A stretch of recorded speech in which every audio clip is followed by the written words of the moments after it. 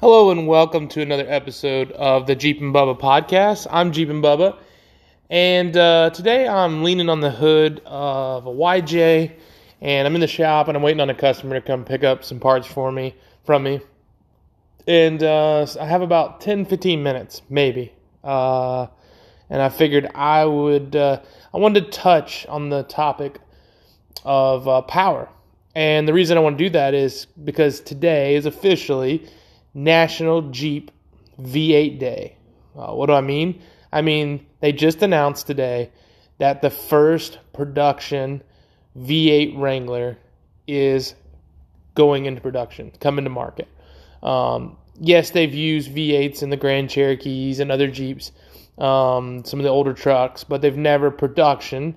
They have in concept, but in production put out a V8 motor. And that V8 motor is supposed to be able to run 0 to 60 in 4.5, a 13-second quarter mile, has 470 horsepower, 470 feet-pounds of torque. This is really, from what I understand, an attempt to try to keep their stakehold in the market versus the Bronco. Now, that's not something I want to really get into or dive into today, but what I want to talk about is that power. Now, guys have been doing LS swaps, Hemi swaps, all sorts of swaps, diesel swaps into Wranglers, small block Chevrolets from the beginning, all sorts of things like that from the very beginning. And one thing I wanted to discuss about power is that there are a lot of options, and there's a lot of reasons why you would want more power, and what that power really means and what it does for you. And it all comes back to what we talk about. I've talked about multiple times here on the podcast, and this applies really to any vehicle, but I always bring it back to, what do you plan to do with your vehicle and what size tire are you running? Okay. And I feel like sometimes with these big motor swaps, we lose sight of what it is we really are wanting to do. And I'm not down on them. I think they're cool. I'm actually really happy that Jeep's putting this into production. But I want to give you a for instance. Okay, so let's say that you just bought, I'm going to talk about a used vehicle. You just bought a used JKU, let's call it a 2008. It's got 3.8 liter. And it's automatic, 4-door. Let's call it a Sahara, and it's got factory 371s. I know some of you guys say Sahara. I don't know. I call it the Sahara Desert, not the Sahara Desert, so that's why I call it that. Maybe I'm ignorant. Anyways, let's say it has 371 gears, and your goal is to drive it back and forth to work and to use it as a weekend warrior to go off-roading once or twice a month, maybe once a month, maybe a couple times a year. But it's mostly going to be used on the road. Well, one of the things you want to do is put a little bit of lift kit on it and some bigger tires. Now, 33s used to be big, and 35s were ginormous, and then 37s were just ridiculous. Now, the norm is 35s are small, 37s are normal, 40s and 42s are kind of in the big category, but not even that crazy. But, there's something you see now. But let's just say the most popular thing I see is puck lifts, 2.5-inch lifts, 3.5-inch lifts, and 35s and 37s. Now, let's say you go with 35s and 2.5-inch lift on your JKU. Maybe you went 3.5-inch lift. Let's just say, 3.5-inch lift, 35s. First thing you notice, the 3.8 wasn't really peppy to begin with, and the automatic seems to never be able to find the correct range. Now, you're going to start, probably, unless you just have a wealth of knowledge, start Googling what's going on. Why did I lose all this power? Why is it in and out in overdrive? Why is this thing such a dog? Well, you're going to find a couple things. You're going to find that the 3.8 really didn't make a lot of torque and a lot of power, and that your automatic is sucking most of that power away, and that you're not geared properly for the motor and transmission that you have. So that's when I want to start talking about power. Now, this applies to if you have a YJ with a 4-cylinder. This applies to if you have the new V8. This applies to if you have a pickup truck, whatever. You have to make the decision at some point, if you're running big tires, that you're going to rectify what you took away from the stock if you were going to enjoy the vehicle. So, right next to me right now, shout out Brandon Cordell, his Jeep Cherokee is sitting right next to me. He's got 34-inch tires, 4.5-inch lift, and it's got the 4.0, but it's still running factory gears. And we didn't notice a huge difference when we went to that tire, but he does notice a difference, especially on hill climbs. And what he's thinking is going to a 4.56 in the gears. He hasn't mentioned a supercharger. He hasn't mentioned a motor swap. And so what he's thinking about is just re-gearing it. Well, when we re-gear, we're not technically adding any power, but we are giving it more gear. We're putting the power in the right bands in the right times. So the RPMs are in the right places. And effectively, when, let's just say you have a 410 gear and you throw a 35-inch tire on. Well, that gear's no longer a 410. I mean, technically it is if you pulled it out. But it's actually acting like a smaller gear. It's acting like a 356 or a 371 or a 3, I don't know, is it 34 something? 342? Anyways, it's acting like it's got a different gear. And what that happens is the final drive, you just don't have the power in the band that it was meant for the vehicle. And so what you'll notice is sometimes your transmission is kind of searching. It's trying to find the power band. And you want to go to pass somebody on the highway, or you want to do a hill climb, and it has to drop out of overdrive, and it goes to a lower gear, and and you're like, whoa, I did not want you to do that right now. That you don't have to live with that. Now, some people think maybe these Jeeps don't make enough power. I mean, you could argue that.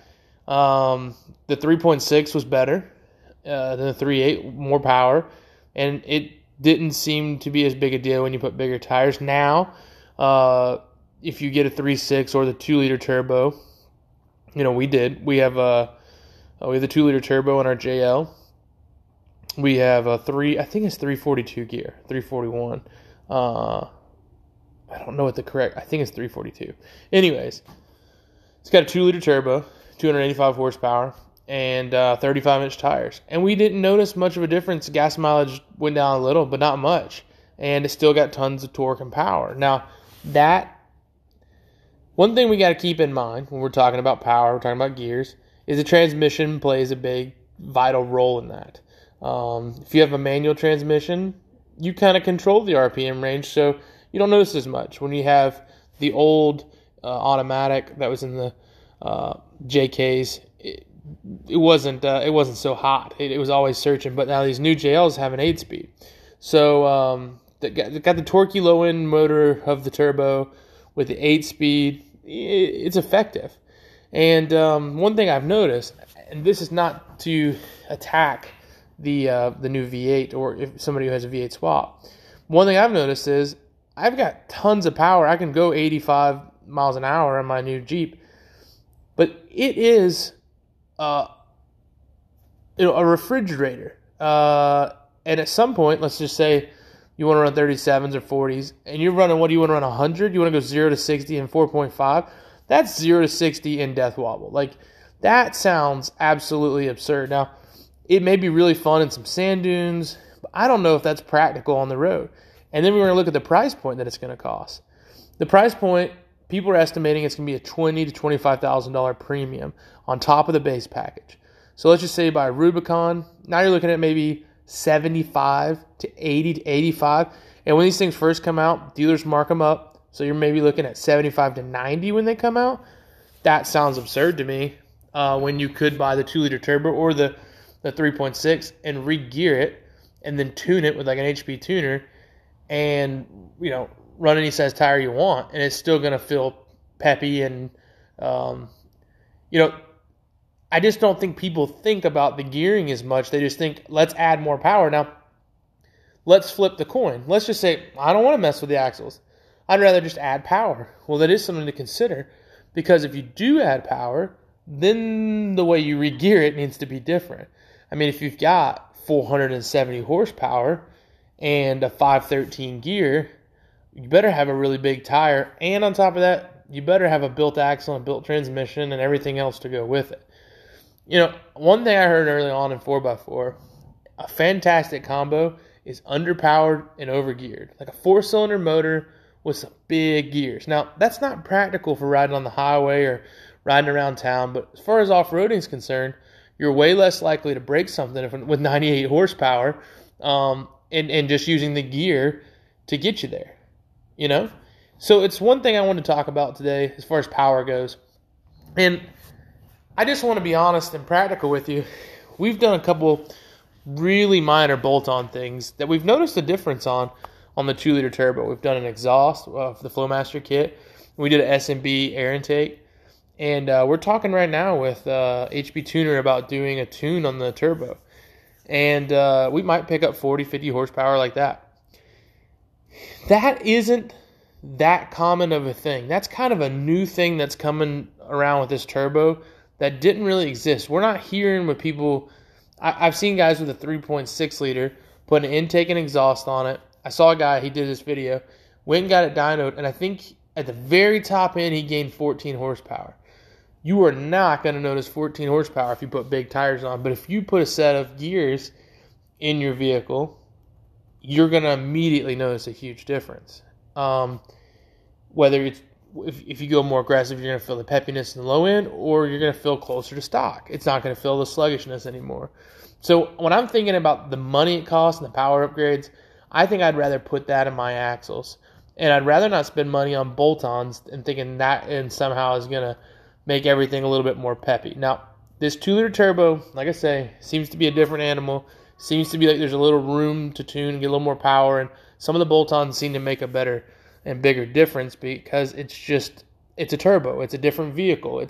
You're starting to get in the tuner realm when it comes to this motor. We've never had that really option out of the V6, and really there's all sorts of bolt-ons for the inline 6, the 4.0, and I've got a bigger throttle body, and I've done all in the injectors and the plugs, and this really, I noticed some maybe it runs a little smoother, but haven't noticed much out of it. But when I put 488 gears in my LJ with my 35s, huge difference, huge difference. So I know this sounds like a big advocate for gears and stuff like that, but I just thought, it's one thing to think about. Maybe some people are thinking about rushing out, trading in their JL, getting themselves a V8 powered Jeep. And if you can own it, it's probably a pretty cool thing to own. But there's going to be some side effects to it. One, you might get some speeding tickets, or it may be a little dangerous on the road. Two, they already have overheating issues out of the gate from the factory with the V6 and the diesel. So I can only imagine what they've worked out to make it work with a V8. And then I know guys have been doing swaps for a while on them, and they've loved them. But if you're going to take that thing off-road with a V8, you better have. I don't know what they're going to do axle-wise to make up for it. Or I didn't read through that, so maybe they're going to change some things. But I would think that they're really going to have some strong axles. I don't know if Dana 44s are going to handle 470 horsepower. Like the U-joint's just really not that big, and the ring and pinion's really not that big. And I know the JL 44s are a little bit different, but I feel like you'd almost want 60s or a 14 bolt, and obviously you're going to want to put bigger tires and you get all that motor. I mean, it just sounds like maybe they'll have it dialed in for the road, but when you start modifying for off-road, I feel like it may spell disaster. It might be a little bit too much power. We don't know. Time will tell. Man, if I had $75,000 just sitting around, I'd probably go buy one and test all these theories out. Well, at the same time, I might just go buy, a bunch of old Jeeps and and re-gear them and keep their motors, because I like the little 4 cylinders, not just the 2 liter, the 2.5, and I the 4.0 motors. Not a fan of the 3.8, and the 3.6 was always good to me in my JK, but I like the older ones. They're good. They just need maintained, and they need re-geared, basically, if you're going to put a bigger tire. So it's one thing. I just want to recap. If we're thinking about doing some power upgrades to your Jeep, think about the purpose, like why you're wanting to do it. If you're wanting it to be more fun off-road, if you're wanting it to be a little bit easier to daily drive it because you need a little bit more pep out of it and it just feels like a dog, it just falls flat on its face. First of all, I would think about re-gearing it to the proper gear. And then just make sure it's dialed in. You make sure it's tuned up proper. And then maybe look at some power upgrades. But one thing, this is just my opinion. I haven't seen a supercharger successfully tuned yet over a long period of time. I've seen them work for a short period of time, and then I've seen them not work anymore. Now, I've seen this guy with Prodigy turbos build some really quick 3.6 liters. I don't know how practical they'd be off-road. He says they are, but I hear good things about them. So that would be maybe a power upgrade that would pair well. But even if you did that, from what I understand, the kit's $6,000 or $7,000 for that turbo, and then you re-gear. Let's just say you throw a locker in while you do it. Maybe you're in that $10,000. That $10,000 is still cheaper than the premium on this new vehicle. And that $10,000 is still cheaper than what most shops charge to LS swap a vehicle. So it's just some things to keep in mind. My own personal dream motor would be the Cummins, the 2.8 liter. I think it's like the BT 2.8 liter. It's not to be confused with the 4BT or something that's like, no, it's the R 2. I think RB or R. Maybe I'm just hungry. That's why I said RBs. No, I think it's RB or just R 2.8. It's a low horsepower, high torque, little package of a Cummins motor, 4-cylinder, and gets great gas mileage in Jeeps. And it's really the perfect, to me, power plant. It's not going to be quick to snap stuff, but it's got the power in the places that you need the power, and it's going to get great gas and just consume the fuel slowly. And I think it'd be a perfect little motor to put in any kind of Wrangler. But maybe the EcoDiesel's right for you. But I hear the premium on that's like $8,000. They add that on top of the base price, which is, to me, pretty pricey. But that's just my thoughts and my takes on Jeeps and power. And I know there's tons of upgrades you can do out there, from injectors to intakes to tunes. And I would just say do your research as much as you can. I know the forums are a place where you can just go down rabbit holes, but ask professionals, ask your friends, ask people in Jeep clubs online, and do as much research as you can. If you have any questions, feel free to email me, info@blackbearoffroad.com. We'll be glad to answer any questions you might have about re-gearing or any kind of power modifications. But that's just my take on power when it comes to a Wrangler. I can't wait to see the first V8 production Wrangler on the street, and maybe, I don't know, get my hands on one. That'd be cool. Guys, I hope you enjoyed this. Hope you have an adventure in your future. As always, don't forget to eat your prunes, and we'll be seeing you.